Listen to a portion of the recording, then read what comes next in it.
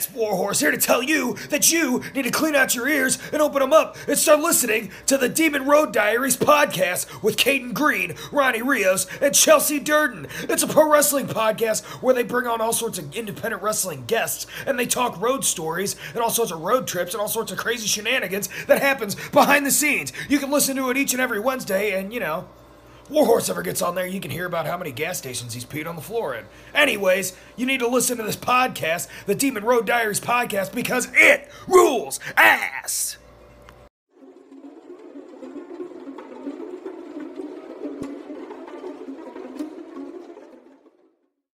In Justin's room? Yeah, because he's asleep in mine. Oh, okay, because I was gonna say, it's not totally out of the realm of possibility to, see Ninja Turtles stuff in the background of your room, but I happen to notice that the walls are green, so... They're Ninja Turtle green. And there's this cool sky thing. Yeah, that's dope as hell. I want that for my room. Fucking wish I thought the moon from Majora's Mask was on there for a second. Well, it should be on my version, because y'all know how obsessed I am with Doomsday Prophecies and that game. All right. You gone and done it now. Welcome to Demon Road Diaries. We figured we would take a week away from talking to our friends or whatever and talk about something. We said we were going to do a news pod last week. We didn't, because holidays and shit. And we fucking lied. You know what? Sometimes we lie. Whatever. People who care about you will hurt you. Remember that. Yes.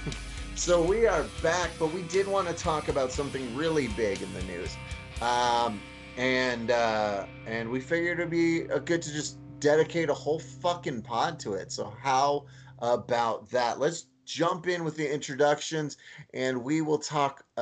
we'll give you a heads up on what we're talking about shortly after that, because it's me, it's that sweet KDG, your Music City Messiah, Caden Green. It is your, quite possibly, most definitely, I tried to think of an Undertaker pun and I couldn't think of one. I'm the bastard son, Ronnie Rios.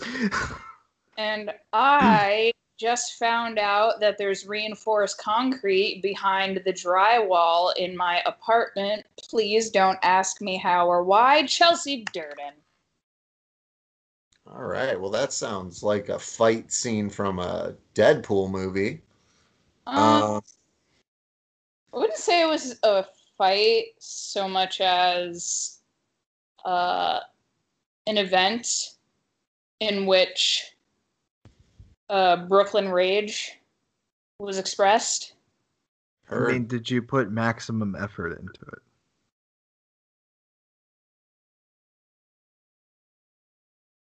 No, I used the heart of the cards. I'm trying to make a Yu-Gi-Oh! Abridged reference here.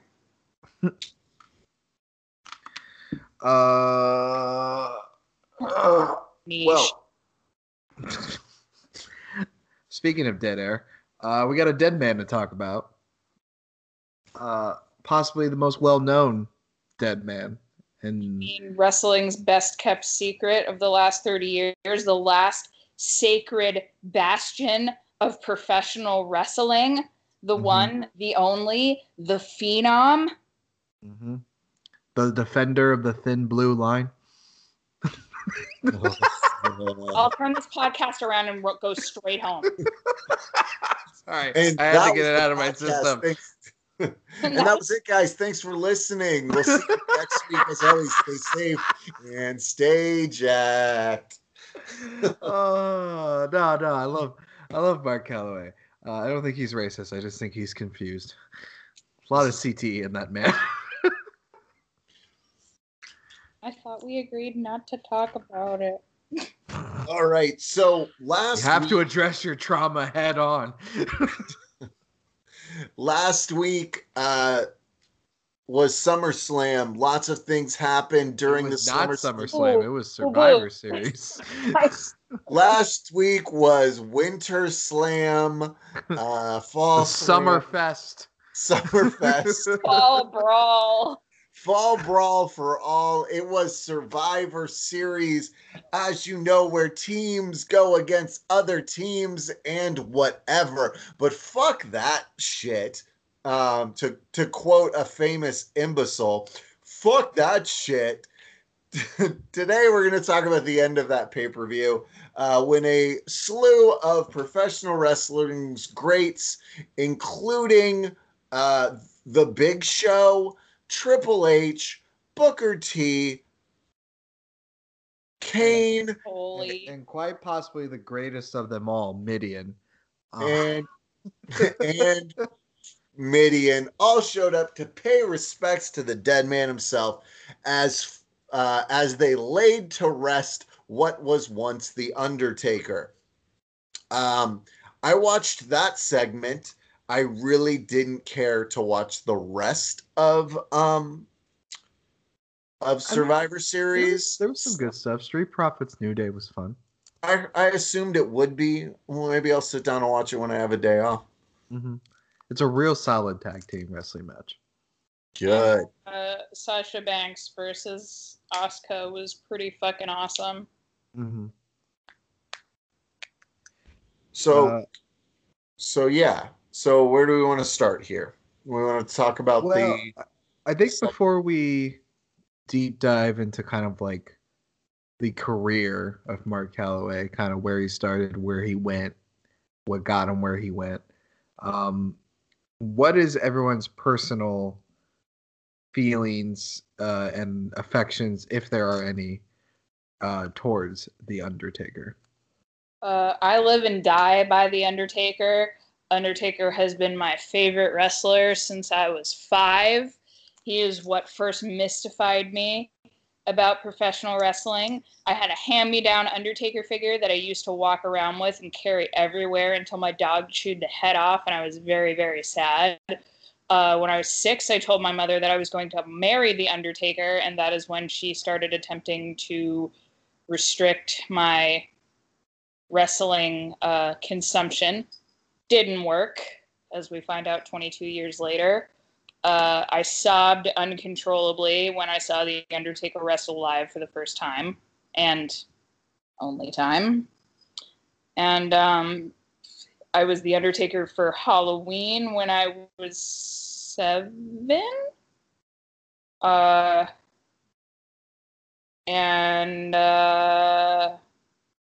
Yeah. Let's fucking chokeslam Tombstone Piledriver some bitches. Aaron, you want to go? Yeah, sure. So, as a kid, I fucking hated The Undertaker.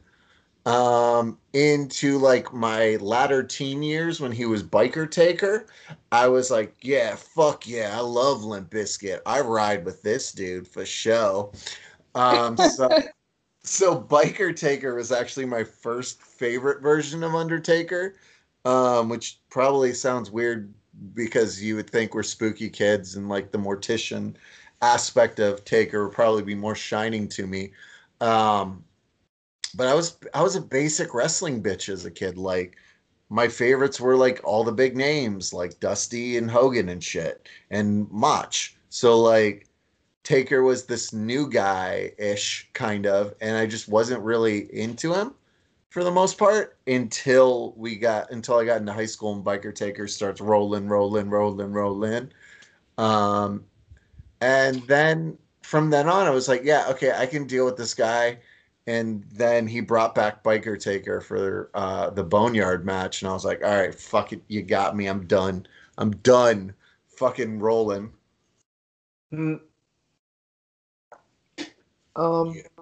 Yeah, I mean, it's weird for me to kind of surmise how I feel about Undertaker because he was the one constant in my wrestling consumption. Yeah. You know, like he was there at the very beginning. He was there through like the peak of my fandom, and he was there when I came back. So I don't know if there's like I think one of the reasons I've always had a hard time deeply connecting with Undertaker was I've always connected most with wrestlers who I don't know, like tell a certain story, be that with their words or their body, and just or their expressions. I think that's the one thing that's always been impressive about Undertaker is that he's had the most undeniable presence of any of it. Just pretty much any professional wrestler you encounter. So I think weird as it is to say, like my favorite thing about Undertaker was always his entrance. Like, his that you always waited all year for that Undertaker WrestleMania entrance. Like, because it was gonna be the shit. Yeah. And you were gonna believe that whoever was standing in that ring was about to get their shit rocked. Mm-hmm. And that's the thing is like, I've always enjoyed the idea of the Undertaker, just this mythical character who found a way to like bend himself into so many different scenarios and interact with so many different characters in a way that was believable, at least as believable as it could be. So yeah, I mean, I can't help but respect him and just appreciate everything he did. But it's just like all that praise I just gave about like he's so important and he's so influential and he's so has so much presence. Then all I can think about is like him cutting and just nothing but really bad promos. And like really cheesy, like we must get ready for our tonight because we must reveal the Howler power. And like, like I don't dress like Satan no more, but I'm still down with the devil. Like that shit is always gonna be in my brain of like, who handed that to you? How did you? Like, why did you do this? Okay, so that kind of slides us into something. So, Taker, not known for his ability with the mic, but he was almost always paired up with phenomenal talkers. Mm-hmm. Some of the people who gave voice to the Taker would be Paul Bear, or at one point Percy Pringle, Paul E. Dangerously, or Paul Heyman. Yeah. I want to say there was a few more. I could be. If we want to be technical, he was Brother Love was his first manager in the Fed, and then there was that brief time that we had the fake Undertaker that was being represented by Ted DiBiase. So let's just, before we get into that, let's just dive. Let's just do this. Slide back to the beginning, to day let's one. Go back to the beginning. Before the Deadman. So I don't want to do like a super didactic like dive into Mark Calloway because I feel like there's a lot to talk about here, but I really want to focus on his career as a wrestler. So obviously he was born in Houston, Texas. He attended Texas Wesleyan University to get a degree in sports management. Decided, you know what? Fuck that, Mom. I'm going to be a wrestler. So he drops out and then goes to get trained, gets his initial training from Buzz Sawyer, who he said in interviews recently was a really shitty trainer and didn't teach me anything. And I basically had to learn on the job. And a fun fact about Undertaker is that his first match, which he performed under a mask as Texas Red, he wrestled Bruiser Brody in World Class Championship Wrestling. And his manager for the night was a young Percy Pringle, a.k.a. Paul Bear. So these two were just always fucking aligned with each other. Like they were just stars just lined up for these fuckers. They were destined for each other. They were destined. Undertaker! So basically he just works what's left of the territory system at that point because he debuts in 1987. So at this point, WrestleMania 3 has already happened. Vince's takeover is pretty much complete. like there is no territory system, or what's left of it is dying very rapidly. So he works in Continental. He's managed by Dutch Mantel. Kind of bounces around. He does a stint in New Japan, and then he gets signed in 1989 to WCW, and that's where he gets his like first major national exposure. And I know you feel more strongly about this time, Aaron. So did you want to talk about Mean Mark Callis? Okay, so fun fact. I don't remember what documentary I heard about this, but so he did his time with WCW. It wasn't a long run at all. Basically just doing bits here and there, not really having any like real storylines. And he went to whatever they called creative back in the Stone Age and was like, hey, I'd like to have a program, put me in there with so and so or so and so. And they said, you know what, we really don't see anything special about you. We don't really have anything for you. So essentially WCW told the Undertaker, there's nothing special about you. And at that point, he decided that he was going to jump ship. He reached out to, from if I remember correctly, Paul Heyman to get his foot in the door with the WWE or WWF at the time. And this was 1990, which slowly led to a single match on WWF Superstar, still as I think is Mark Calloway, not Mark Callis. And then obviously leading into his real debut alongside Ted DiBiase at Survivor Series. Yeah. So basically, the legend kind of goes that like is it's just to back up what you were saying, was that Heyman had put out the feelers to Bruce Pritchard saying like, hey, I got this guy, he's really interested, you should look at him. WCW's not doing anything with him. I think it's weird that WCW would say that they didn't have nothing for him, because they put him on the Great American Bash in a U.S. title match against Lex Luger, and it's that match that Vince watched. It's got the boner for him, yeah. Yeah, and it's like, even back then, he was doing the top rope stuff. He was very agile. He could work. Like, he never did anything super fancy, but he's also like 6'10". So like the fact that he's doing anything athletic in that time period is like, holy shit, how do you not have anything for him? But yeah, he gets his foot in the door, goes to Survivor Series, famously the same night that the Gobbledygooker debuted. I'm sure everyone's heard all the rumors that, and the rumor was that, according to the dirt sheets at the time, that was apparently the big rumor, was that Mark Calloway was going to debut out of the egg, because they had the egg set up. So that was something like Meltzer was convinced of, that Mark Calloway was going to debut out of this egg. And to the point where even Mark thought that was true. And he had to be like calmed down when he got to the arena. They're like, no, you're not debuting out of a fucking egg. Imagine the trajectory of Mark Calloway if he would have been hatched from an egg.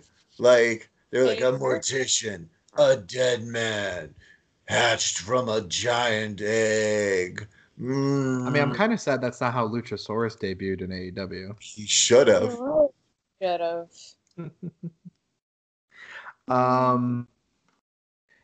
But yeah, do you guys have any particular notes? I find Taker's like early run kind of, no, I wouldn't say uneventful, because obviously he was doing stuff, but just not a lot to talk about. You know, it's matches we all know about.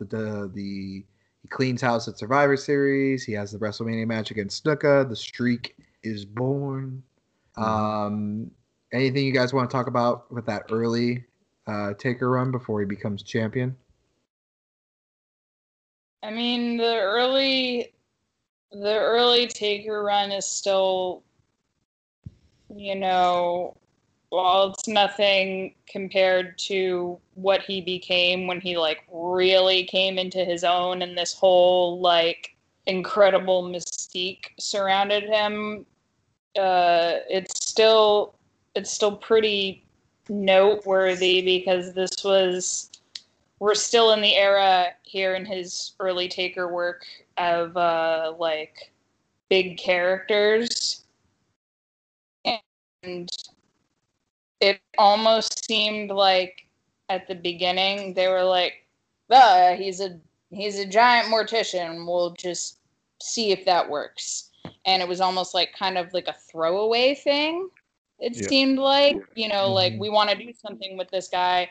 Maybe this will stick and maybe this will work and maybe it won't.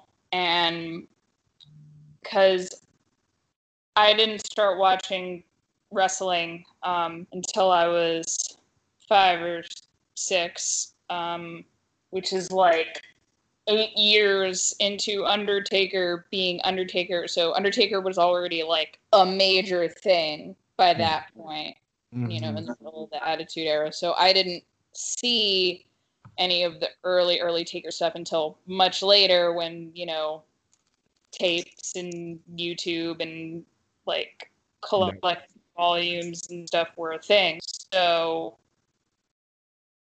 it wasn't necessarily that he wasn't important back then, but you could see with the progression, especially with, not watching week by week at that point, but watching a very condensed version of early Undertaker, like how the way they use him progresses until he morphs into something more than the original plan. So I just thought that was cool, like when you compare all that. The one thing I appreciate about Taker is that and I think this is one of the reasons he lasted as long as he did, is he's very good at analyzing how his character should behave based on what he's being told is the expectation of his character. Because when he came in, he was just Frankenstein. Like, it's chokeholds and the eye rolls and just a lot of slow movement, and he can't sell anything. And I think it's in the 1992 Royal Rumble that this happens. I think Ric Flair low blows him. Like, Ric Flair does the classic fucking, big arm up the crotch fucking low blow.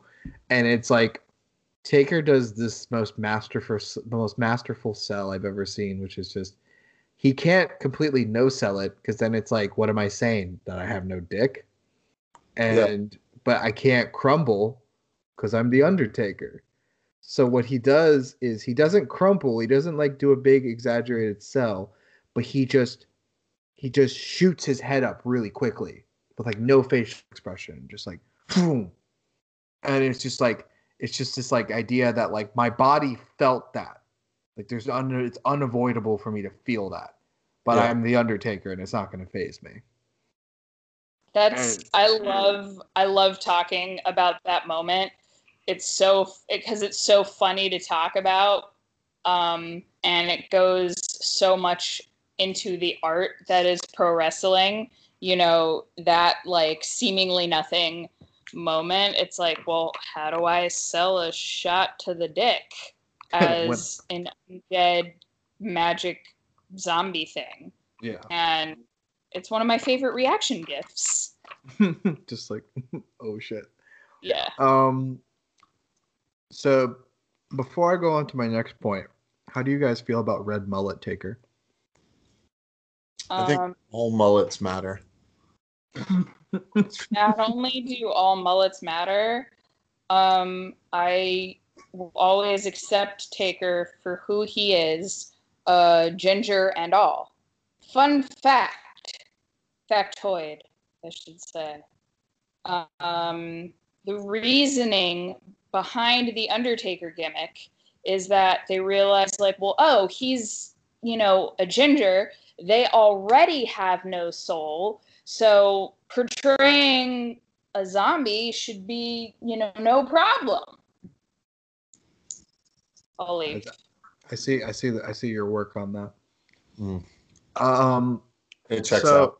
Yeah, it checks out. The math checks out. So we go into Survivor Series a year later in 1991, and he ends up beating Hulk Hogan with some chicanery via Ric Flair, but he ends up beating Hulk Hogan for the WWF title when Hulkamania is waning down, but we're still pretty much in the thick of it.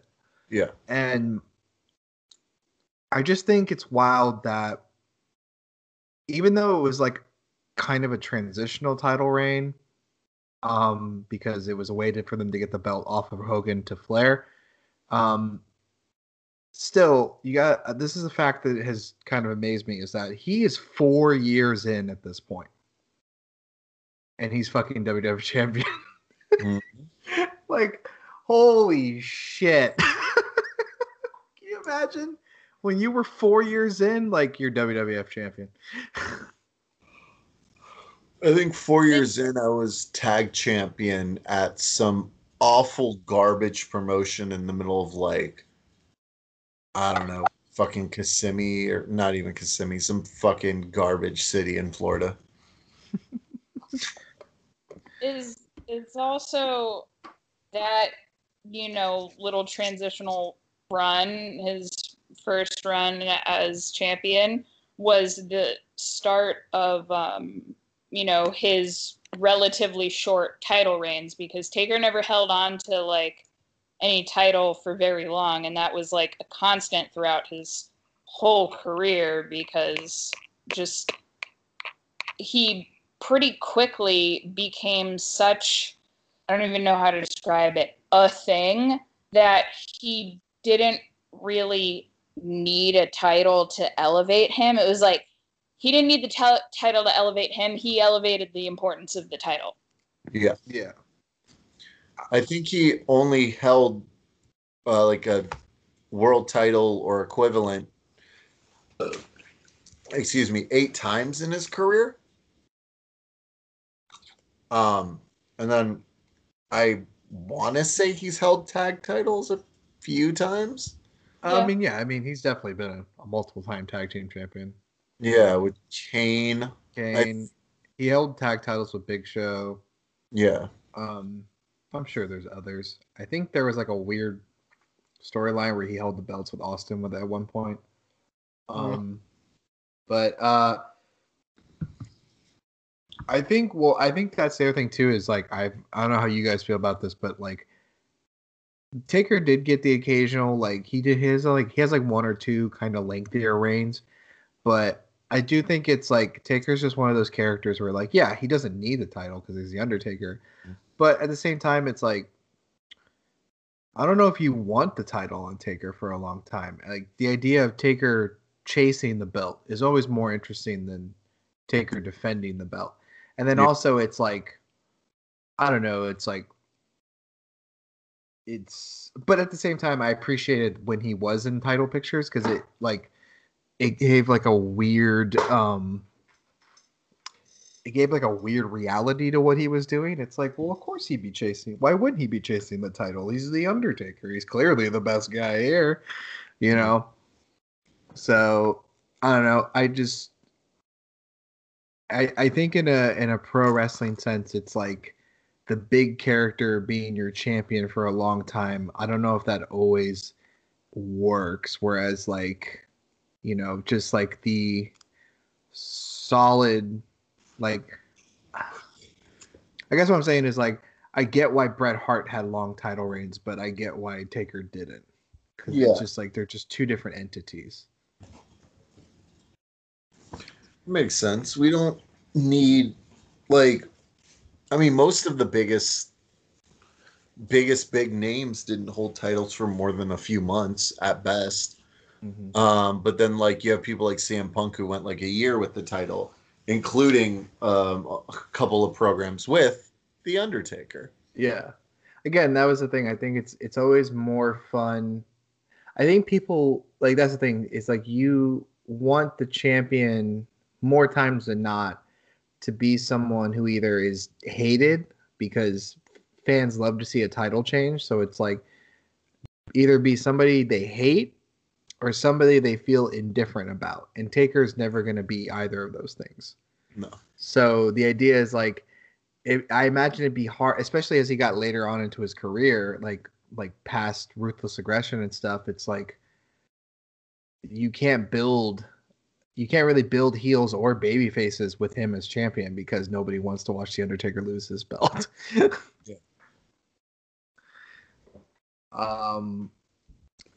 So it's kind of like a Band-Aid. Just like rip it off as fast as you can.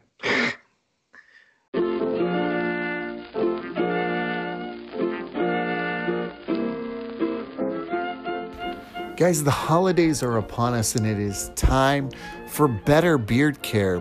Whether it's for your beard in that Movember, no shave November you got going on, or maybe it's for your dad's beard, your boyfriend's beard, or whoever else's. But the best way to take care of your beard is with better beard care from La Barba Cubano. We just dropped a winter line that has 3 new beard oils and a comb available at labarba.life. So head to labarba.life, pick out some oils for a gift for someone you love, or maybe just for your own face. And when you're ready to check out, use the code Demon Daddies to save yourself 13% at checkout. La Barba Cubano, it's better beard care for your beard or a beard you love. All right, so he moves forward. He then enters kind of that weird, kind of confusing feud, because this is the WrestleMania 8 booking where everything kind of got moved around and we didn't get like a real Jake Roberts, Randy Savage blow off, and Hulk Hogan and Sid Justice end up wrestling each other, and now Savage is wrestling Flair, and it's the card's kind of all over the place. So we ended up getting Taker versus Jake Roberts in kind of a whatever match, but an important match.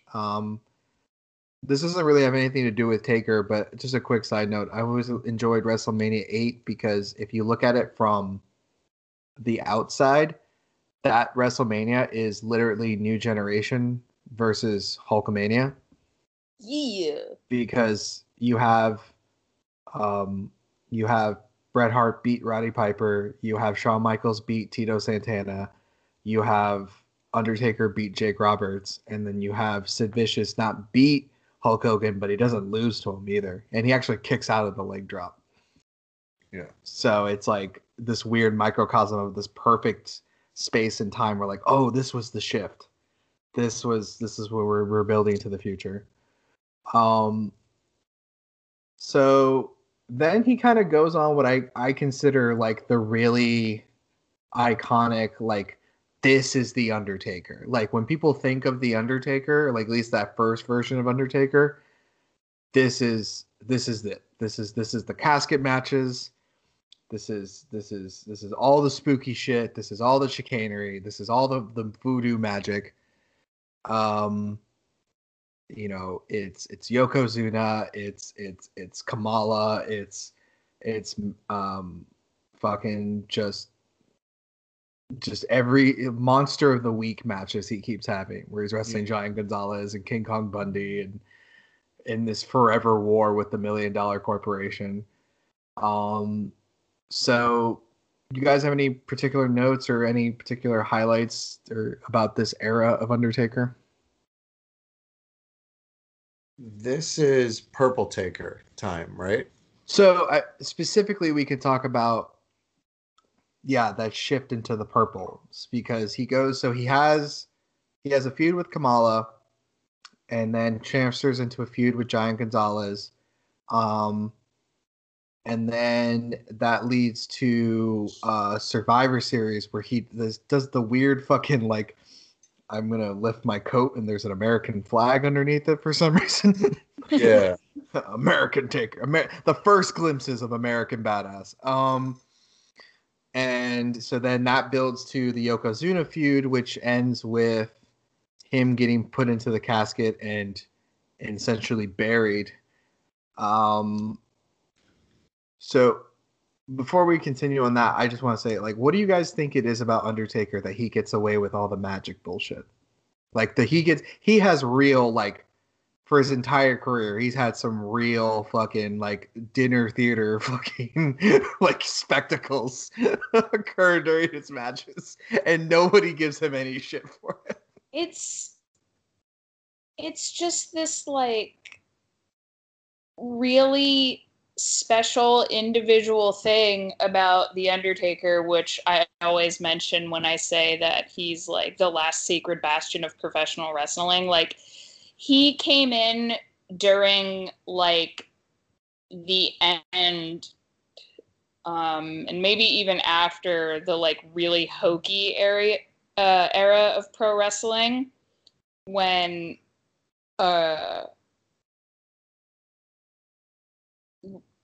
characters like that were kind of being phased out. But there was just this like actual magic about him that made him so special that it made it okay. Because like if anybody did that shit today, or even 5 years ago, or even 10 years ago, it'd be like, what the fuck is that? Get off my fucking television. Like, what are you doing? Hi in the writer's room last Tuesday. Like, but for him, there was it just came off so perfectly as part of the mystique of the Undertaker that like no one could even dream of giving him shit for like actual magic. And and he turns on the lights for everybody. I mean, I fuck with dark magic, so I have nowhere to point out that he's wrong. So, I'm not trying to insinuate he's wrong at all. I just think it's curious that like as someone who's kind of labeled as like the last outlaw, the last one who's keeping the business alive, and it's like Taker was doing more to kill the business than I think the Young Bucks ever did. well, yeah, I mean, he has the ability to turn off the lights with the wave of his hand, and then just not be there anymore, or vice versa. Which has always been like cool as fuck to me, and I always want to do it. But any venue we've ever been in is like well lit, and we're wrestling at 4:30 in the afternoon, so it's not possible. Yeah, but like. Or we're in like a really old high school gym where it takes 20 minutes for the lights to turn back on if you turn them off. Yeah. That way I'm like already mid-match. I'm hitting some really cool fucking spot. Then the lights come on. I'm like, oh, you guys just missed it. I did a fucking 590. Sorry. But yeah, so he goes away for a little while. And I think just another random side note, I think that's one of the reasons why Taker was able to last as long as he did, was that because of the nature of his character, he was allowed to just disappear for a while. Yeah. And like, because, as we go into like further documentaries made about his life, he was constantly injured. Like, just constantly something on that man was broken. You can't be that fucking tall doing this crazy shit and expect to just like be okay 100% of the time. It's like at that height, he wasn't okay 50% of the time. Yeah, it's like at that height, even not doing wrestling, you're still really prone to knee problems and ankle problems and back problems and shoulder problems and all of that, just because most human bodies are not meant to carry a frame like that. So it's like, not only are you carrying around this hulking meat suit, you're forcing it to do things that the body was just simply not meant to do for long periods of time. Yeah. But so he goes away for a little while.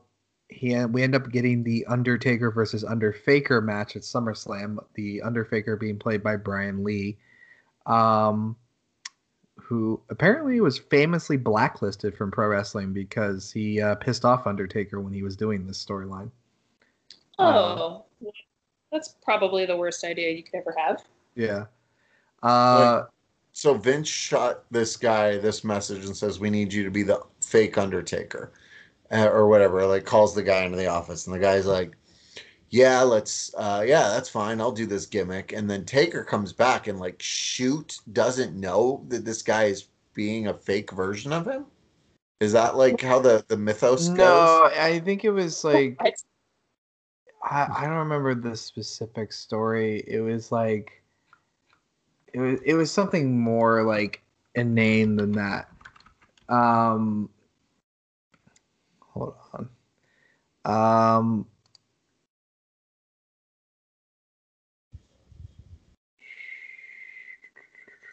because he was like, yeah.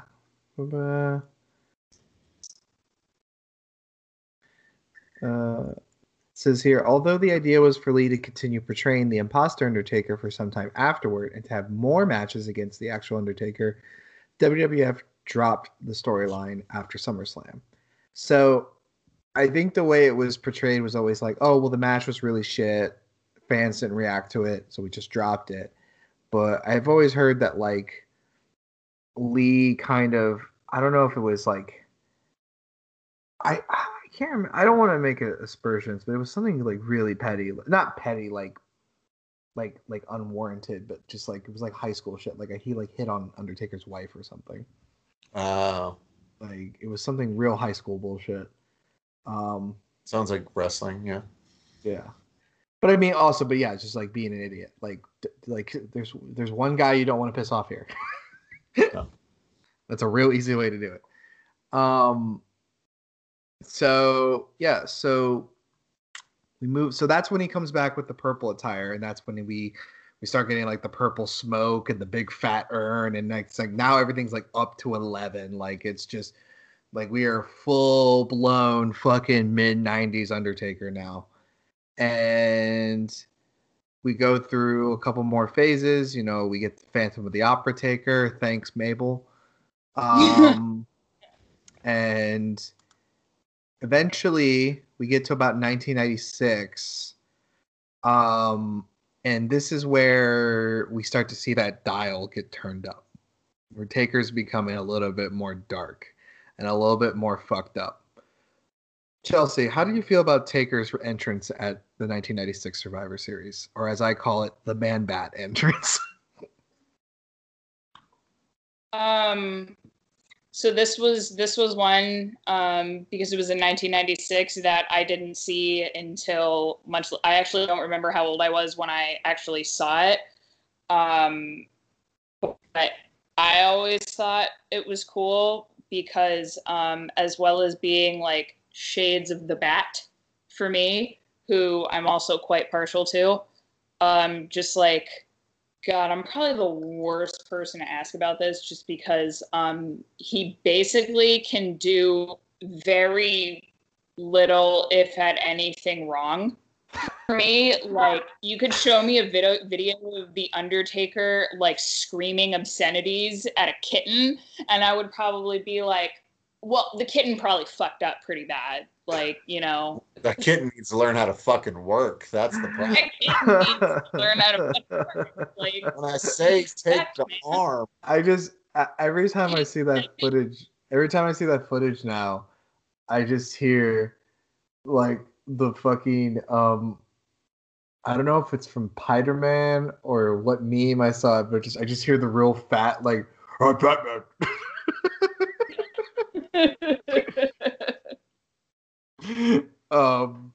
Because he looks so, I mean, there's no way he could have been comfortable, but he looks so uncomfortable in that harness, and you can tell he's terrified to move. Like he's just like, just get me down, just get me down, just get me down. Oh yeah, like 100%. It was like, all right, I don't want to actually die. Yeah. I am a large man who's built to hold me. Yeah. But yeah, so this is when we start getting like his matches with Mankind, which to me are fucking chef's kiss, exploding anus. Yeah, that's peak Taker for me. Like that's the Taker. Like obviously this is pre biker Taker, but like yeah, Taker Mankind was like the money. Yeah, I wish they could have done. It sucks that Foley retired when he did. And I only say that because he kept coming back. Like, he kept doing stuff. So it's like, I understand that, like, you probably needed time off and you wanted time off both physically and mentally, but like, I kind of wish he could have stuck around because, like, him and Taker, that was the feud. That was the rivalry. And like, once we got out of like, once we did Hell in a Cell, they never really touched again. Yeah. And it's just like, granted, where do you go from there? But like, come on, you can't tell me American Badass versus Cactus Jack. That would have been so much fun. Like, while I'm sure it would have been fantastic, it's just, you know, it's exactly what you said. Like, where do you go from there? It's I don't want to, like, I wouldn't have wanted to, like, taint the legacy of, like, God, like, that is wrestling. That is, like, that is, like, the peak of, it's like, what the fuck is wrestling? Show them. Have you guys, I mean, we'll talk about it when we get to that match. So let's curtail when we get to that match. Because we do have to talk about probably the most important aspect of this time period, which is this is it. This is the moment. WrestleMania 13, Taker gets his title run. And this is probably, aside from some of the world heavyweight title runs he had at the very tail end of the Ruthless Aggression era, or like maybe some people think of more of his undisputed title reigns, but like I feel like this is the definitive Undertaker was given the ball. This was his run. How do you guys feel about this? Like, I want to say, like, I think he had the belt for like 6 months. Like he had it from WrestleMania 13 to SummerSlam 97. So that's like 9 months or something. It was one of his, I think it was probably his longest run, if I'm not mistaken. Gosh, 97. I may not have even been watching wrestling yet, at the tender age of 5. So 97, some of his notable feuds were Vader, right? And then Austin at some point. Well, yeah, he definitely had it in your house match with Austin. And I think Royal Rumble with Vader. Oh, well, he had the King of the Ring match with fucking Farouk. Yeah. Whoa. Yeah. Which, that one's interesting because they tried to do this angle, referencing what I was talking about earlier. The crux of that feud was Farouk calling Undertaker a racist. Because I remember one promo he cut, he said, "Oh, so we can have a dead man be WWF champion, but we can't have a black man be WWF champion." Shit. That was during Nation time, though, yeah, right? That was peak Nation for peak Nation. Like, oh yeah, so everything was racist back then. It didn't matter what it was. It's back then. Yeah, it was like, oh, you want to put creamer in your coffee? Why? You can't have black coffee? And then it's like, oh, because you racist. So yeah, no, everything was racist back then, which is like, you know, like, I don't know, half right about wrestling back then. So they ain't right wrong about wrestling now. And definitely right about wrestling now. True. So yeah, he had quite the run there. This is Lord of Darkness era, right? That 96 through 98 is this is when he starts doing he's got the fingerless gloves and he's got the medieval kind of blouse thing going on. Yeah. Goth era. Yeah, he's peak. He's getting into his Renaissance fashion. Like he is, he's fucking killing it right now.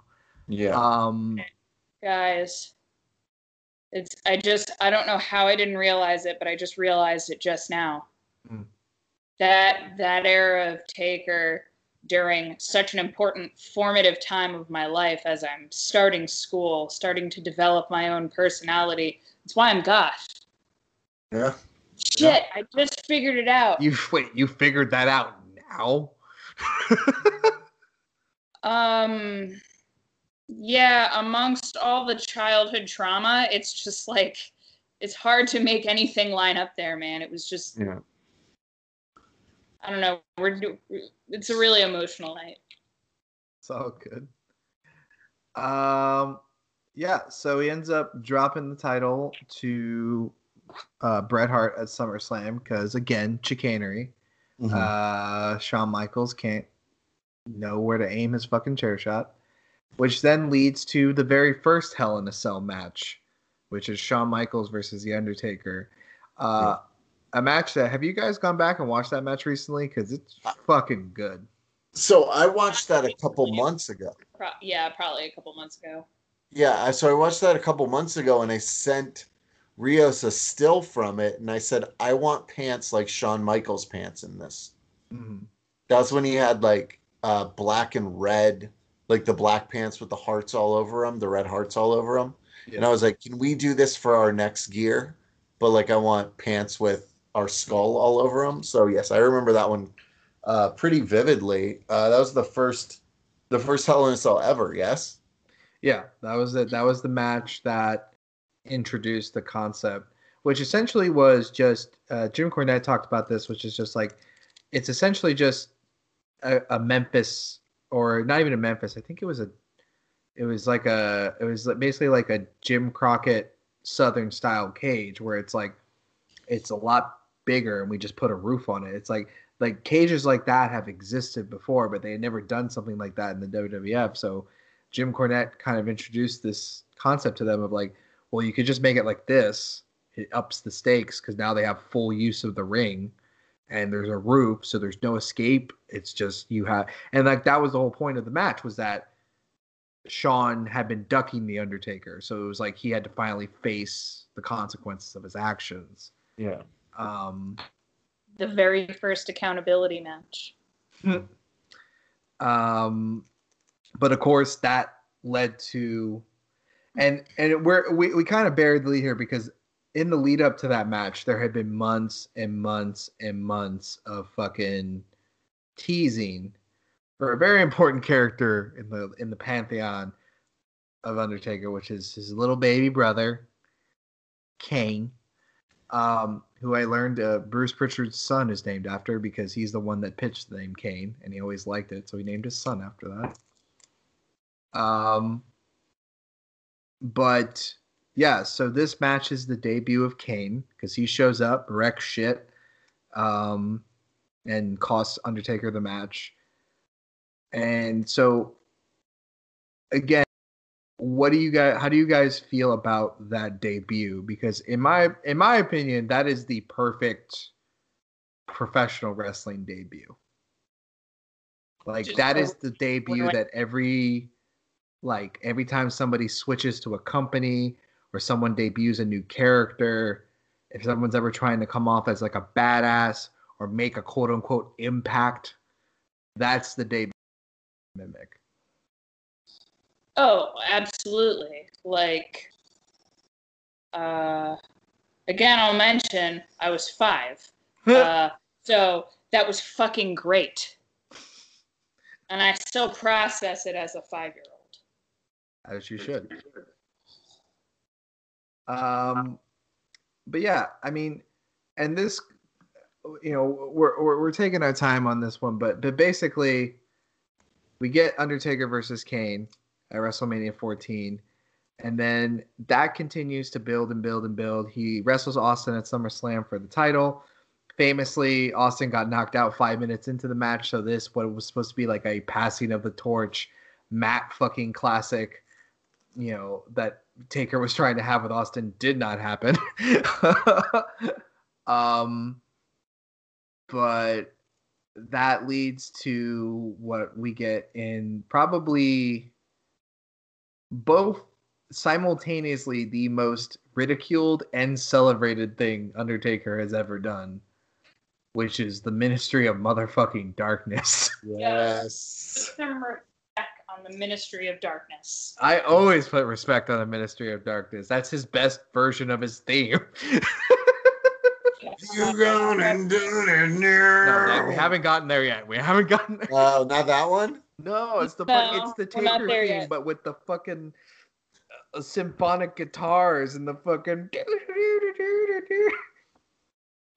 So my favorite part of Ministry of Darkness Taker is the cutouts on his shirt that later became like real hot for most female wrestlers. But his top had like cutouts that you could see the skin through the Undertaker logo.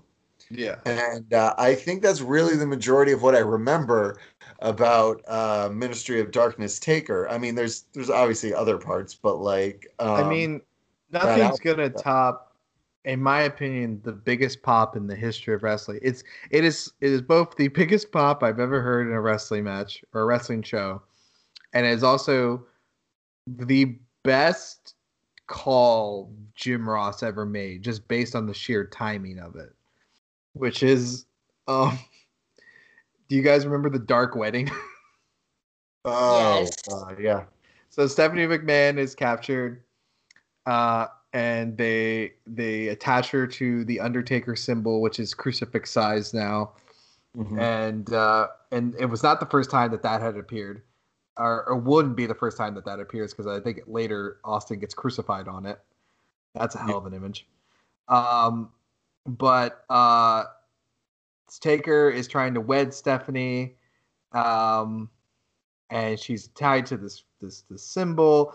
Paul Bear's reading the fucking satanic vows, and literally, like, he gets to the "You may now kiss your bride," and it's just this perfect fucking shot of Taker rolling back his eyes, lifting his hood back, and you just hear Jim Ross go, "Oh, for the love of God!" And at the last syllable of God, the glass shatters. And the fucking crowd is like, oh, and like literally Jesus came back. Literally, he is back. And he's in the form of the fucking cyborg redneck, the SOB Stone Cold. And he just beats the fuck out of everyone. And to me, that is like, I can't ever hate Ministry of Darkness Taker because he gave me that moment. I watched the wedding bit probably like all the fucking time because it's so fucking good, and I just love and probably my one of my favorite parts of the whole thing is when Stephanie McMahon hugs Austin. And just he does because the no hands. Because he's like, hands. You can see my hands, right? Everybody can see my hands. Also, he had a top knot, and I just wanted to point that out. So, we actually kind of skipped over it. We were going to talk about we actually kind of skipped over it. What happened before we got full-blown Ministry Taker was the match we kind of alluded to, which is the fabled Hell in a Cell match against Mankind. The fucking match. The fucking match. I've seen. I'm sorry. So I've seen Undertaker live twice, I think, in my life, and one was against Edge at the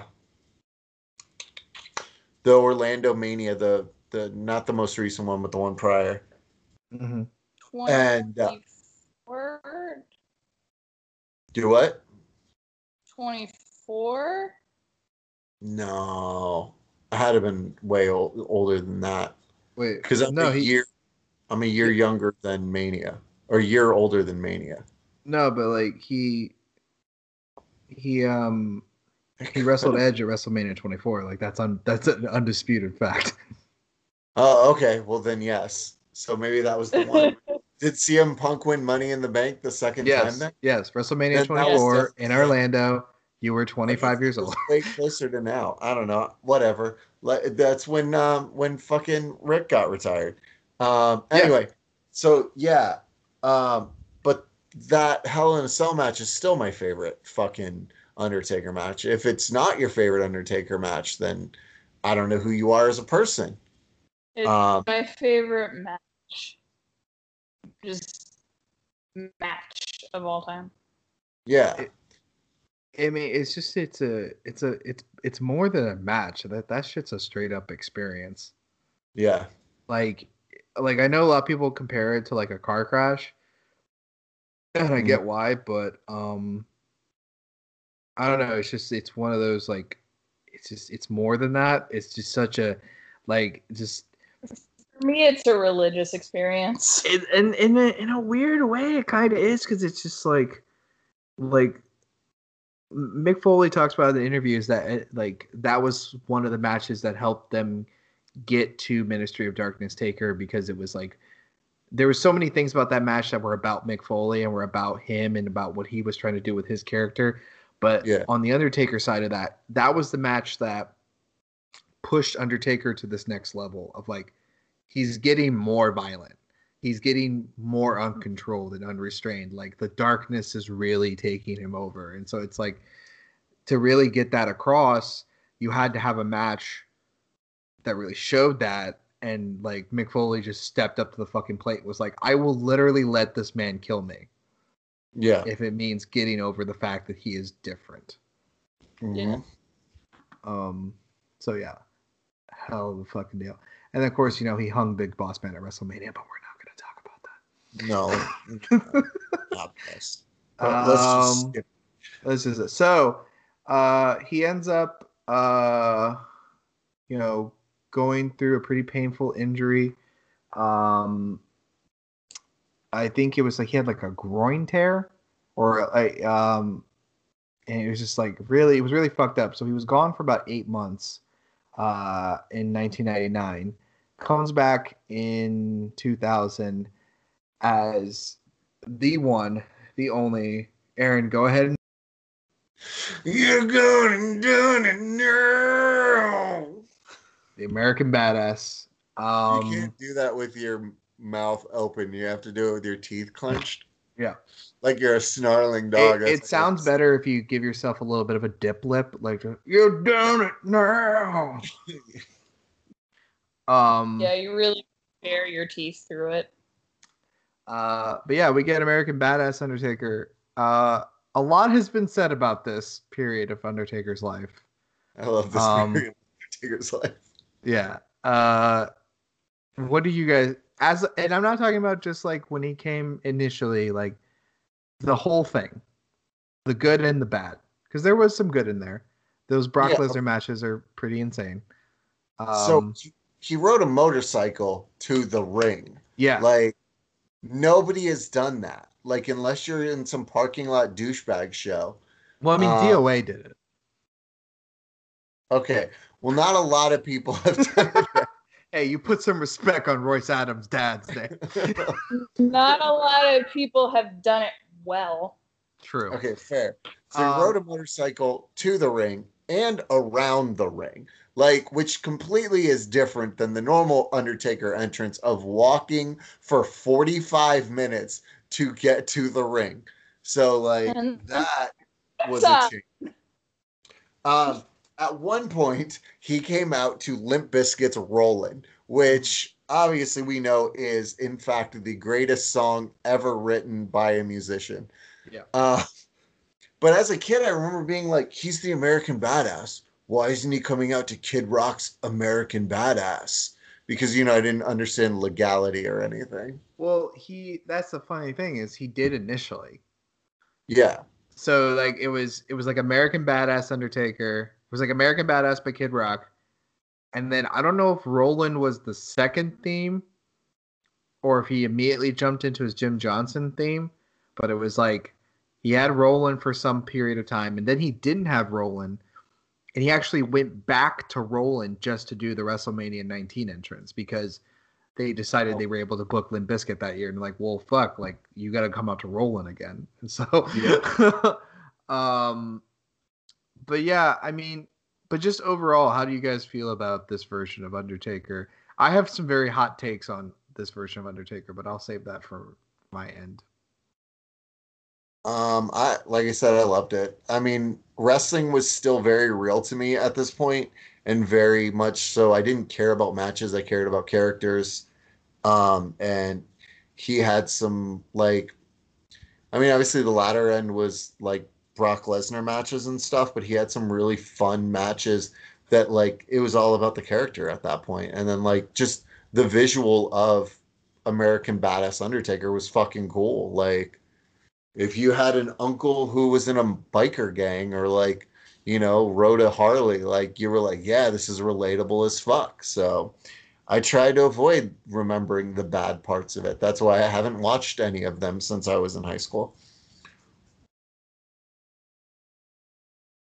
Chelsea? Yeah, I fucking love Biker Taker as much as I loved all the other iterations of Biker Taker. Sorry, Undertaker. I was like, how do you make the Undertaker any cooler to 8-year-old Chelsea? Throw him on a fucking motorcycle. Hell yeah! Like, just, you know, a lot of people think that Biker Taker was dumb, and those people are all dead now. So we don't have to worry about that. Unless James is about to open his fucking mouth. My mouth is always open. I know what I said. She said. Now I want to preface what I'm about to say, because what I'm about to say is going to sound like I'm slandering him. But I just want you all to know that when we watched the Boneyard match this last WrestleMania, and they did the fucking Undertaker motorcycle entrance to fucking Metallica. I don't even like Metallica that much, but I'm just like, there's a spot in my heart that Biker Taker always hits, and it was really nice to see him again. That all being said, Oh, Lord. I have a hot take about Biker Taker that no one really seems to process, but I will keep shouting it. Mark Calloway got away with playing Diesel for 4 years.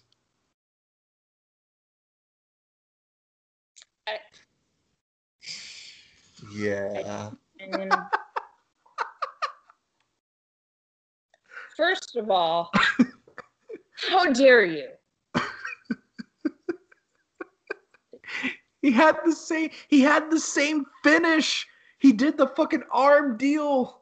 He had the same gear. I need you to remain exactly where you are. I will be very shortly. Honey, please get my coat. One of my favorite things to do when I play 2K games is to make them, because there's always a Diesel and there's always a American Badass Takers. I make them a tag team. It's fun. I feel like Diesel was gone.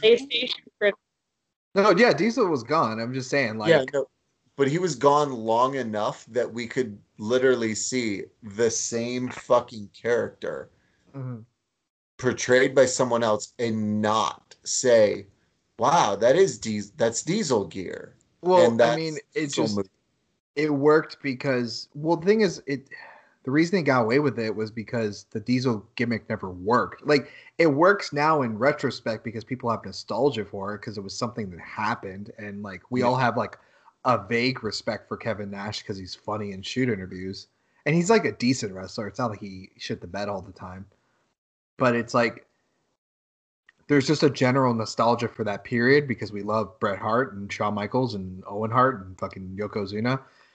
And Diesel was a part of that.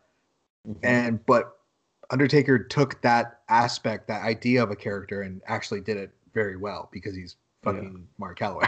He's the Undertaker. Because that's who he was. Rode a motorcycle. That's the thing too. It was an authentic. It was just he just got to be himself for a little while. Yeah. Though I will give credit to his early American Badass when he still had the long hair. And he was kind of showing up with these like weird sunglasses and these like weird caps and like long trench coats. Kevin Mann of the Attitude Era podcast kind of ruined Undertaker for me because he said on one episode that he looked like a UFO enthusiast. So like nobody asked you to do this. So it's like you imagine him coming in talking about like getting probed and abducted, and like we're looking for chemtrails. Michael Cole. Wait. There's only two ways you can go about with a trench coat. Like you either look really, really fucking badass, or you look like you believe like insane conspiracy theories. You look like Eve. And yeah, and like you send out microwave like radio signals to planet Zergbomb and hope that one day your soulmate, which is an alien from another planet, will come and love you. So that's the only two options you have. And the sad part is the ones who are looking for love on planet Zergbomb also think they look like total badasses in a trench coat. Is Planet Zergbomb the name of this episode? Welcome to Planet Zergbomb. I am the Undertaker. Goo Goo Kachu. That's the name. But speaking of looking badass in a trench coat, this does take us to Survivor Series 2003. After all the big evil, after all the Deadman Inc., after all the boots that were put in people's asses and all the America that was defended, we get to Survivor Series 2003, and he loses a buried alive match to Vince McMahon because Kane interfered and finally put his brother in the fucking grave where he belongs. But you fool, he's a grave type Pokemon. It only makes him stronger. So this leads to his return to the Deadman, the Phenom, however you want to call it, the handy dandy mortician, at WrestleMania 20. And from this point forward, some slight deviations in gear, new tricks added to the bag here and there, like the Hell's Gate submission and other little weird things. But basically, he's the Deadman for the rest of his time. Yeah. So going forward, the big hat comes in. Yeah. Yeah. This big hat. He had that weird, like he went through like a weird phase where like he was going like, I hate Mohawk Taker. Do you guys remember Mohawk Taker? Oh God, fuck Mohawk Taker. That was a part of that was a part of MMA Taker too. Yeah, he got started wearing the MMA gloves, and he was really good at the triangle. And he was bob and weave. The greatest pure striker in the WWE. Oh my God, it's like we fucking get it. You own an Affliction t-shirt. Jeez, man. Take a fucking seat. Hey, look, they hadn't made... Listen, what else was he going to wear? They hadn't made Blue Lives Matter shirts yet. Stop! Everyone stop!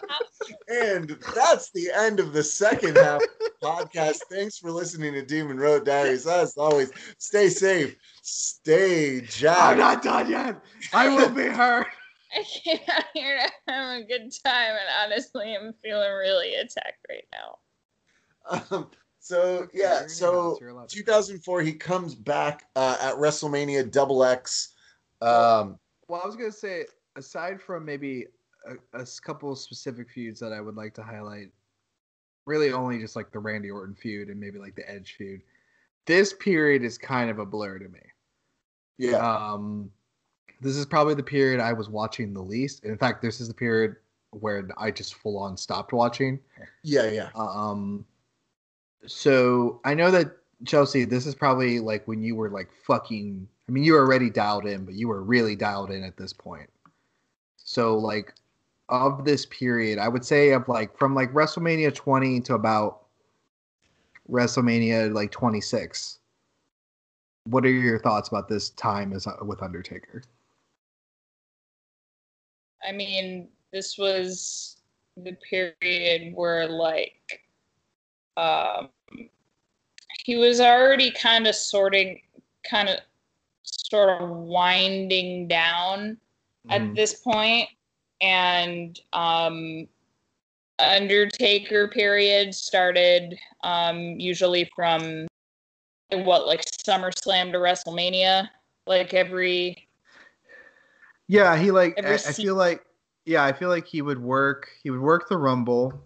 He would work Rumble to Mania, and then usually SummerSlam, and he would, if I remember correctly, he always found a way to like, he would work till like, he'd work till Mania, and then like the pay-per-view after Mania. And then he basically had until SummerSlam off. Yeah, then, he would hibernate over the summer. Yeah, and then from SummerSlam to about Survivor Series, he had off, and then he would work Survivor Series, and then maybe they could get the December pay-per-view out of him, and that was about it.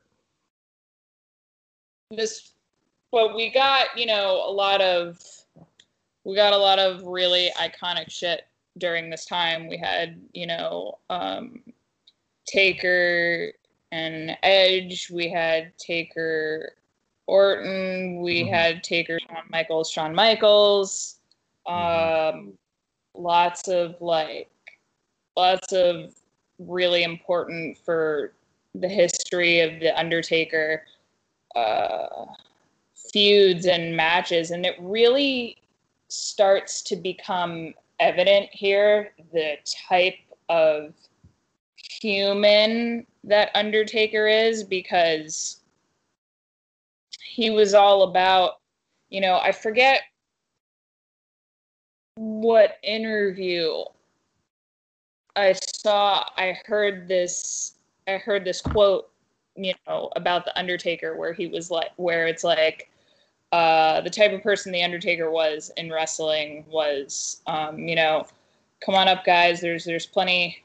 He's sitting at the top of the mountain, helping everybody else up. He's like, come on, guys, let's make some money together. There's plenty of room for everyone up here, and was really cementing guys who were pretty young at the time as legends in their own right. And I always thought that was really cool. So with the exception of the Shawn Michaels feuds during this time, this was the period of Undertaker passing the torch, and it became like a really important thing of like, whose turn is it this year to be the guy that not only they trust not to fuck Undertaker up like irreparably, and B, to like, give that guy the elevation. And that was always really cool to me, and I always really thought that was great. And of course, all of these matches were amazing. Not just the WrestleMania matches themselves, but like everything leading up to it. And of course, this was the era of, is Undertaker back yet? All right, playa, you're going one-on-one with the Undertaker, this Friday on Friday Night SmackDown, which is always fun. Yeah. So I mean, I guess to that point, this begins really the almost like the video game like nature of the streak. This is when the streak is really like, it is now a focal point of WrestleMania. You can't have WrestleMania without an Undertaker match. And it does become a conversation piece every year. Who is wrestling Undertaker at WrestleMania? And it's like, it's a given you're going to lose, but it's an honor to have the match regardless. And, he gets on this hot streak. He has a great match with Randy Orton, which has my favorite counter ever, which is Randy Orton somehow fucking countered a chokeslam into an RKO. And then, he has the match at 23. He has the match with Edge at 24. He has the match, and then he has the back-to-backs with Shawn Michaels, which are just, insane. Just like peak pro wrestling. And he has back-to-back matches with Triple H, which are kind of like, in my opinion, I really, out of that, I really, really, really, really, really enjoyed Taker Triple H with Michaels as the guest ref in Hell in a Cell. Yeah, I did like that one better, but I like that one better because there was just specific moments that I felt like, okay, at least they're telling a story. Like the moment where I think it's like Shawn super kicks Taker. Triple H then immediately pedigrees him, goes for the cover. Shawn's trying to fast count him, and he still kicks out. And then Shawn does this sell in the corner. His head is in his hands, sitting in the and he's just like, what? Like it's literally like he's like having a meltdown. He's like nothing can beat him. What the fuck? Like what the fuck? And it's like it's just like that feeling of like Jesus Christ, like I'm in this match with my best friend. We're supposed to be two of the best wrestlers in the world. We're doing this together. We still can't feel like that was the moment that was like, holy shit, this is like shonen. This is fucking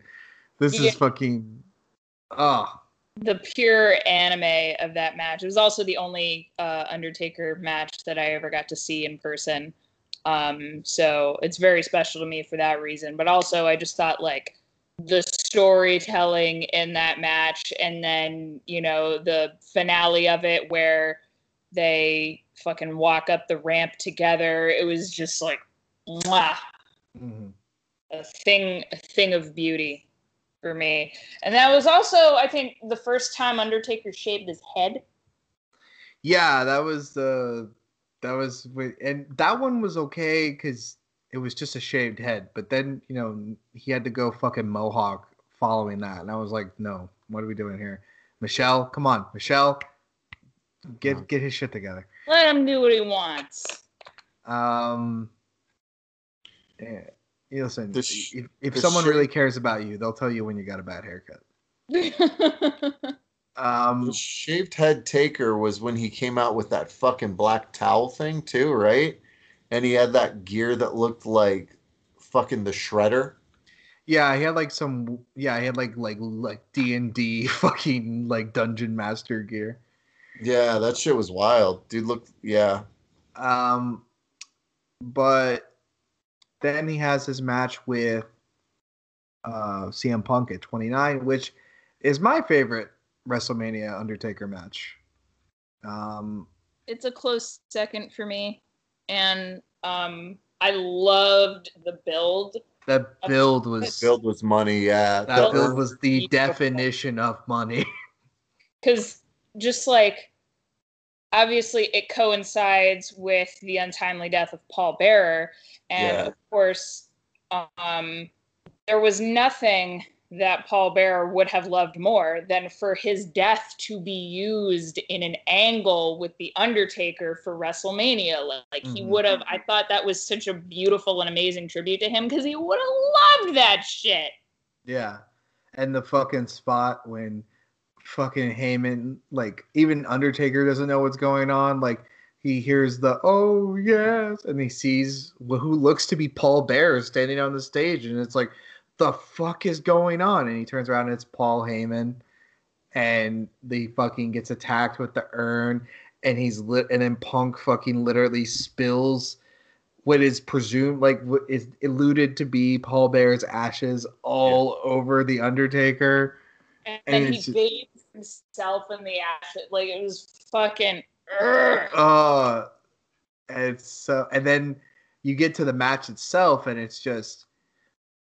Punk is bumping his ass off. He's just like, I am hell bent on making this the best match on the show, which, considering the WrestleMania he was on, that was not hard to do, but still. It still was. But just, you know, and I feel like the later Undertaker matches, and this is evident going forward even after this match, is that not so much, but there's always a part in the match that is built around his sit-up. Yeah. So it's like, you always like, I got to get in a good sit-up spot. So like the fucking Anaconda Vice into the sit-up, and then do your fucking Scooby-Doo cell. Like, oh no. Yeah. It's like, it's such a fucking honor to be involved in an Undertaker setup. It's just like, So that was 21 and 0, yeah? That's what led to 21 and 0. The following year was the year that shocked us all, yeah? we can just skip this. So much like much like Pearl Harbor, the Kennedy assassination, and 9/11, I must ask. Where were you? I must ask you when the Undertaker lost at WrestleMania. So at the time, I was with my boyfriend at the time at our friend Charlie and Vicky's house.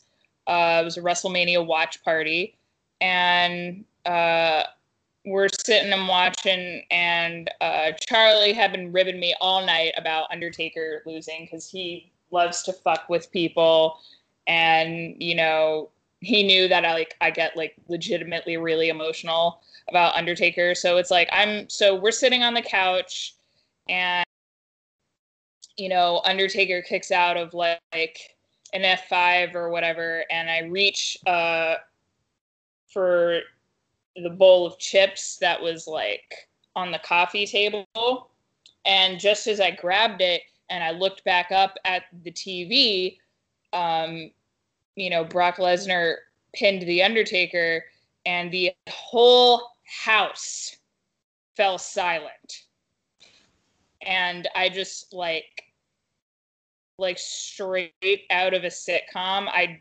dropped the bowl. But it landed perfectly on the floor, like right side up, so like nothing spilled, and everybody just like, it's like that meme where everybody in the class turns around to look at you. That was that room, and it was silent, and I was just looking at the TV, and I started crying silently as I'm watching this take place, and then my phone starts blowing up because all my friends know that I'm like now on suicide watch, and just I did not say a word for the rest of the night, even though like the match after was like cool as fuck, and I was like, yay Daniel Bryan, and like all of that. I was just like, I was having more than a moment. I was having like a breakdown about it. Yeah, that was. I remember I was watching it with some friends, and this is a point where I really didn't care about the Undertaker. I really didn't give a fuck, and I really didn't like Brock Lesnar. Just no fucks given about Brock Lesnar. So I was half watching the match. So I was almost like one of the people that was watching Chelsea watch the match in a sense, because I was watching my friend James watch the match, who is a lifelong Undertaker mark, and will probably have like the Undertaker logo etched into his gravestone. But watching one of my friends like all the life get sucked out of him once it happened, I was like, no, that can't be the finish. Here comes Teddy Long to like say some bullshit, or like here comes like, here comes somebody to say like there was an issue with the ref or this, that, and the next. I'm like, it's a work. They're working us. It's something else is gonna happen. Just give it a second. Oh, okay, we're going to the next match. Fuck. All right, cool. Like, I feel like I wasn't shook by it, but I was a little turned off by, or not turned off, like, what am I looking for? Like, I don't know, but it was weird. It was just a weird moment where, like, you don't know how to respond to it. Like, it felt like someone said, like, hey, I don't want to be with you anymore, or something like that, you know? Like, it was like, oh, okay, cool. So props to, it was Daniel Bryan and fuck, I can't remember who was next, but like props to whoever was next after that, because God knows that was like everything was sucked it out was of the them. women's match. I remember that was the Oh, definition of a death spot. yeah, that's smart of them, because taking like taking any match after that, you had to like you were fighting an uphill battle. So like So just now, in my head, I jump immediately from Taker Lesnar to the main event. I did not even remember until you just said that there was a match between those two. Mm-hmm. That's how numb I was. Mm-hmm. Like, how much do you have to hate the people that have to go after breaking the streak? Yeah. I was in my bedroom. I was watching WrestleMania with my friend Kyle. I remember it was the first WrestleMania that was on the network. Mm-hmm. And I just remember, this is, they're just starting to figure like the feed would glitch all the time. Yeah. So I remember the feed was glitching a lot during that match, and then it happened, and then it was like there was like a brief second where I was like, wait, did my feed fuck up? Like did I misinterpret a 3 count here? Like I thought my feed had like repeated or something, so that's why it sounded like a 3 count. Yeah. And then the feed kept going, and I'm watching the crowd just fucking sit in it, and Paul Heyman lose his goddamn mind. Which again, not that anyone needs to put over Paul Heyman more, but fuck, that he's literally just screaming, "You did it, Brock! You did it!" Like literally, like not. He wasn't convinced going in that it was gonna happen. Yeah. But he didn't care because he's a sleazy manager. He just wants to make his money. But it's just like, holy shit! Like I am now the manager of literally the most powerful professional wrestler in the world. So yeah, it was wild. I a lot of criticism I've always heard about it was that it shouldn't have been Lesnar. Lesnar didn't need it. And I always have 2 arguments, and then they always say like, you could have used that to elevate someone that really needed a push or deserved a push. And my argument to why I think Lesnar was the perfect choice was 2 reasons. One, Lesnar kind of did need it because people fail to forget that like up until that point, like yeah, he's still Brock Lesnar. He's never going to be like a joke or anything. You can always build him up to be a credible contender, but he was kind of used as cannon fodder at that point. Cena had beaten him. Triple H had beaten him. He had only beaten Punk because Paul Heyman interfered. Like Punk had like the visible victory over him. Like Brock Lesnar was booked like every other just like upper mid card heel that WWE books, and that win is what pushed him into that rarefied air of like being the final boss of wrestling. Yeah. And everyone thinks that he was like that going in, but no, that's not what it was. I remember when that match got booked, everyone was just like, I guess that's a WrestleMania match. Whatever. Yeah. It was definitely. Yeah, I always disagreed with people who said that like, oh, it shouldn't have been the Undertaker. It should have been. I mean, it should. Yeah. Brock Lesnar, somebody else who needed that elevation should have been. But when you think of it like, okay, so somebody else at time, like, I don't even know, beats the Undertaker. Like, where do they go from there? Exactly. Like, there had always been considerations. Like, Randy Orton was highly considered to beat him. Apparently, there was brief conversations about Edge beating him. There was a consideration of putting Wade Barrett into a match with him to beat him. Like, I think Wade Barrett was an early idea for WrestleMania 29. But someone made the really good point, which is that, like, if you're somebody who's, like, still on the come up, or if you're someone who hasn't fully defined their legacy or their role in the company, and you beat The Undertaker at a WrestleMania, yeah, that's a hell of an accomplishment, and it definitely is a boost to your career. But you are going to be defined by that.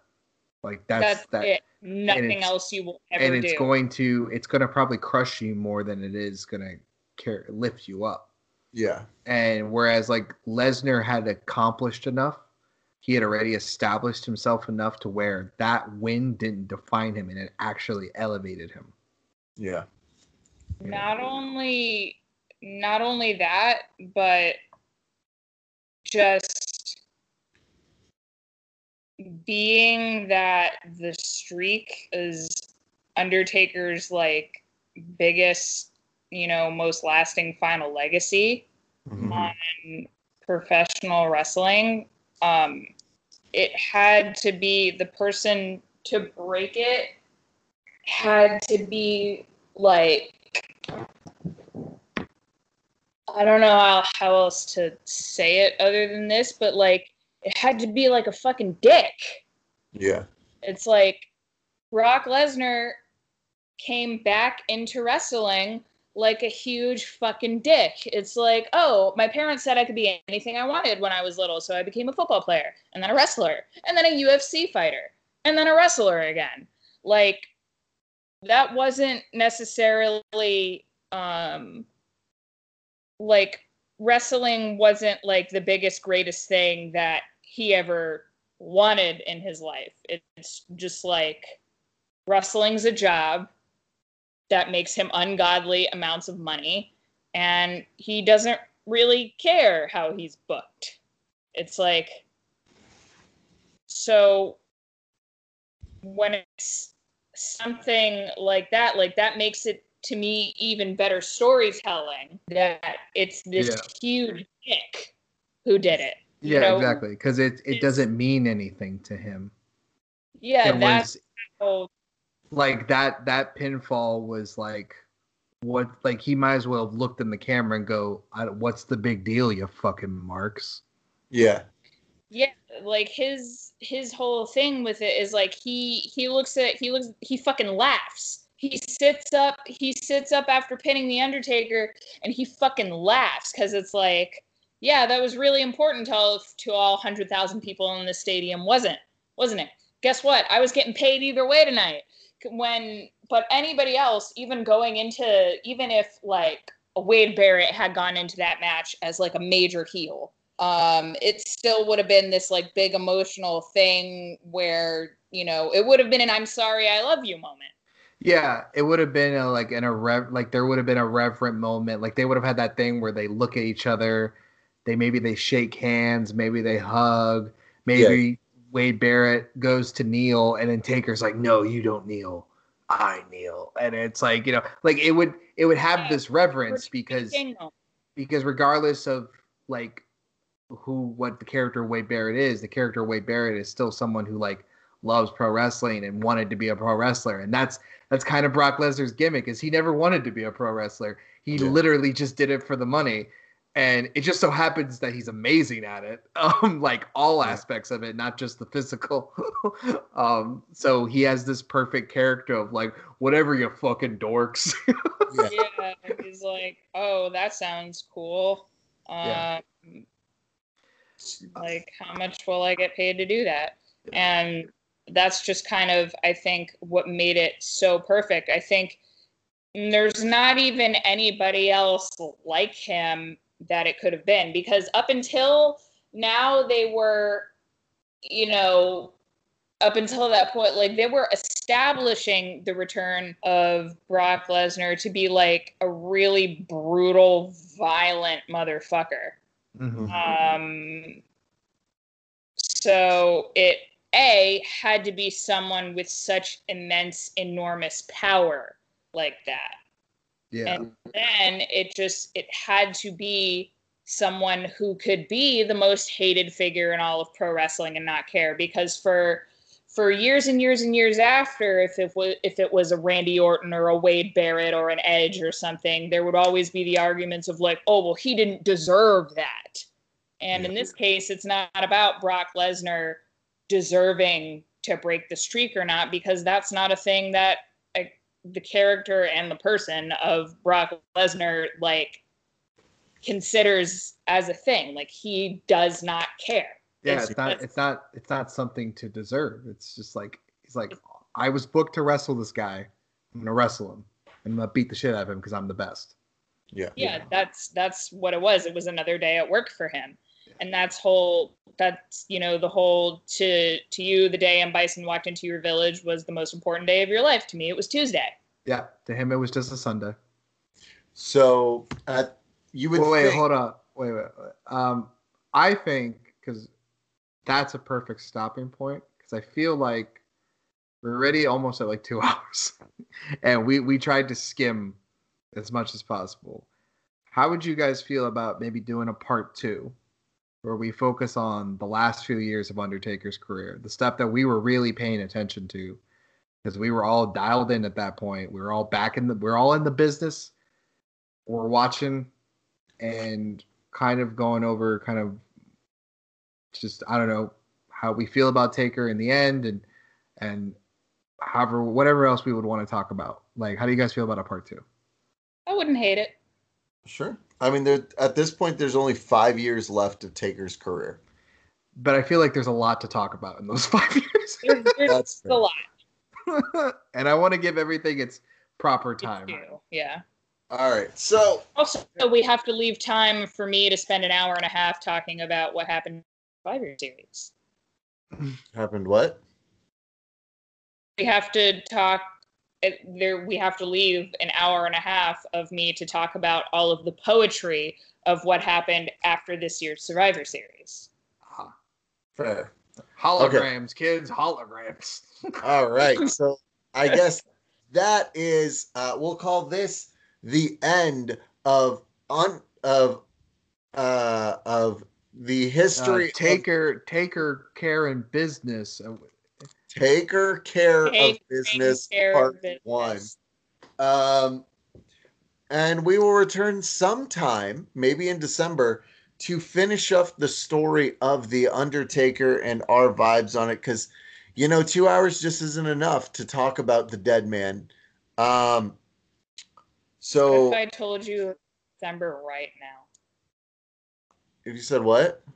What if I told you it's December right now? What if I told you you're right?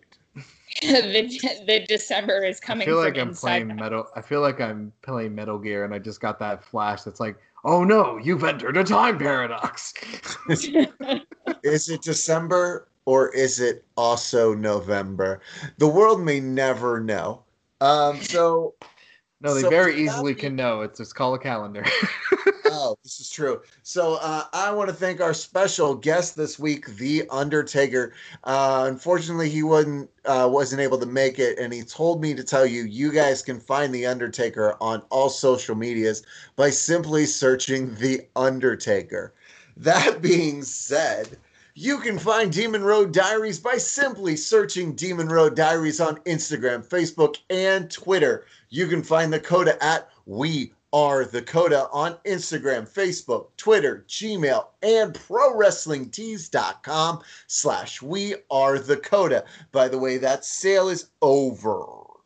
You can find me personally at Music City KG on Instagram, Twitter, PlayStation Network, and Cash App, even though my PlayStation's dead. Rios? My name is the Ronnie.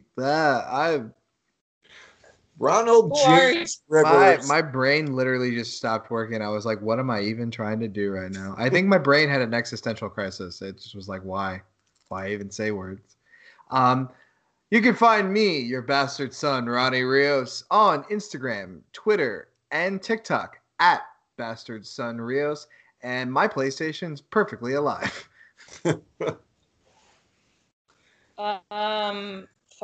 What year is it? You can find me, Chelsea Durden, on Instagram at Durden Says, Twitter at The Durden Says, ProWrestlingTees.com/Chelsea Durden if you're interested in helping me put my cats through college. I now have 6 of them. Please help. I have lost control of my life. I'm living in a space vacuum. And based on when this episode's coming out, if you live in the Tampa, Florida area and you've got absolutely fucking nothing to do December 4th, this Friday, come see our own Chelsea Durden, the necessary burden, in action at GCW, the Diamond Cup. fuck off about these burdens, but yes, you will see me there if I am not unbooked for the show. Based off of the promo I am about to cut as soon as we finish recording this episode. Boy, is it a fucking doozy. So we'll see if I'm busy on Friday or not. Please be nice to my mother on Instagram. She's a lovely woman, and it's getting near Hanukkah, which is her favorite time of year. And you can't as be always, anti-Semitic during Hanukkah. It's just not allowed. Just don't fucking do it. From all of us here at Demon Road Diary, for Caden Green, Ronnie Rios, The Undertaker, and Chelsea Durden, we ask that you all stay safe and stay jacked. And rest in peace. You got Reese's Pieces? You gonna do it now. You're gonna murder bird mistake.